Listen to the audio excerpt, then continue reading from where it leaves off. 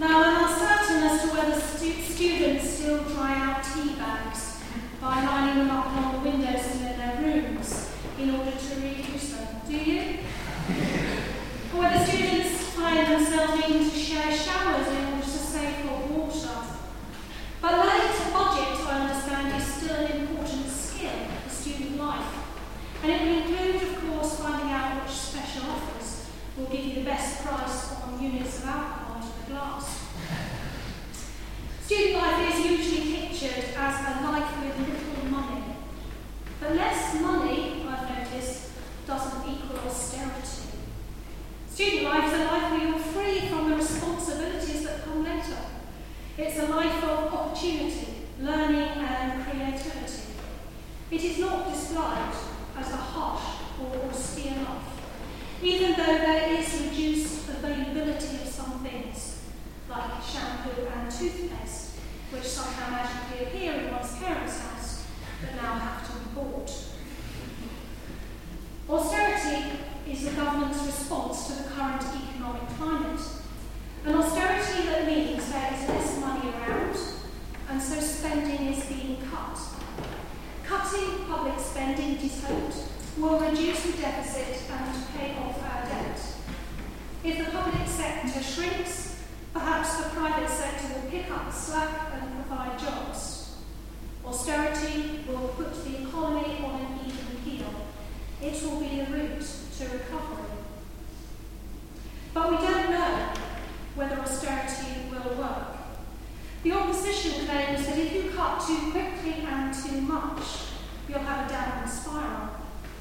This week, Vince Cable described the spending cut schedule for this year as self-harm. Now, we've experienced austerity before as a nation, of course. After the Second World War, the nation faced austerity because we had spent all our accumulated wealth on war. We could see why we had no money. This time, however, it is being chosen for us by our politicians, and we have no clear idea that it is necessary or that it will aid recovery. To tell you the truth, I am no economist. My research is in resilience. I train people for the priesthood and have been particularly interested in the experiences that make people think they have a vocation, as well as how they might become good pastors, though on occasion that can feel like trying to prevent them from doing more harm than good. Resilience is the process by which people, individuals, communities and nations can be strengthened in adversity. Austerity might lead to recovery. Adversity can lead to resilience.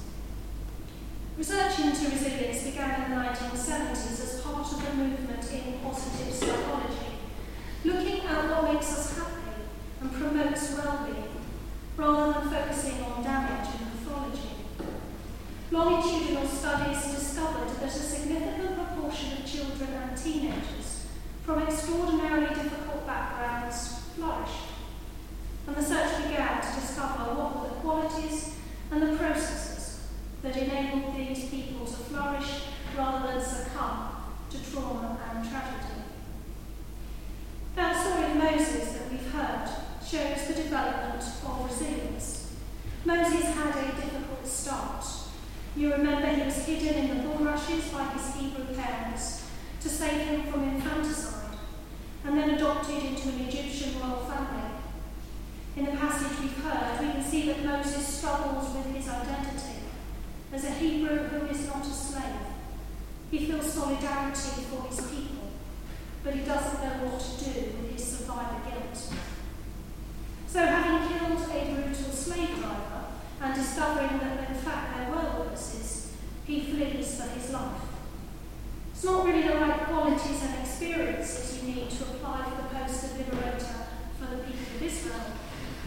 You need a good personal statement to turn that around. And in fact, that's what Exodus 2 does. Exodus 2 shows us how Moses gets from being impulsive and violent to the point of murder to Exodus 3, where we find him working as a shepherd, noticing a burning bush, and responding to a call to work rather differently and for God, to secure the liberation of his people and then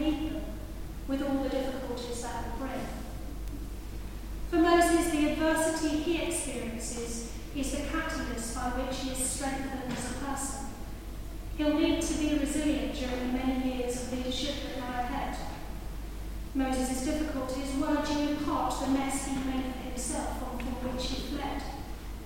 The struggles of his exile are compounded by the place to which he fled, the desert, a place of austerity indeed. What research into resilience points to are key factors which help people be strengthened rather than crushed by adversity. One is embracing the struggle, which Moses does.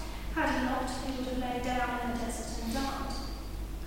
Moses came across a group of sisters who were being hassled by men who thought that they should get to the water first. This time, rather than impulsively and violently reacting, Moses defends the women and waters the sheep.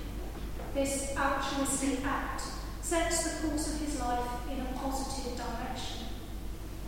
Another key aspect of resilience is relationships, turning away from relationships that undermine and damage you and seeking relationships of mutuality and support. Moses' actions at the well begin a relationship with the family at the well, who provide him with stability, employment, a mentor in rural priesthood Midian, a wife, Zipporah, and 2 sons. The third aspect of resilience is attending to the self, particularly resourcing one's inner life and practicing reflection and self-discipline. Moses' work as a shepherd in the wilderness gave him that space for reflection, the chance to think about who he was, about the faith of his forebears, and the purpose of his life. So struggle, relationships, and the self are key to the development of resilience. And there's also a direction. It seems that in the process of building resilience, altruism is not only an expression of being resilient, but also a means of healing the past. Resilient people report being healed through helping. Many a great leader, saint, or pastor has a story of adversity which has been the catalyst for discovering their vocation.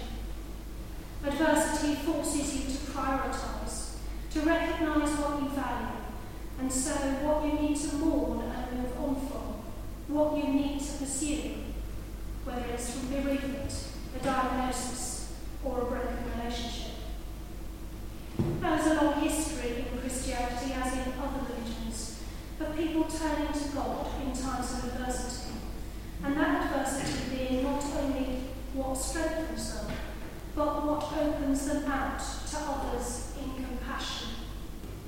The Canticles of Evensong are a case in point.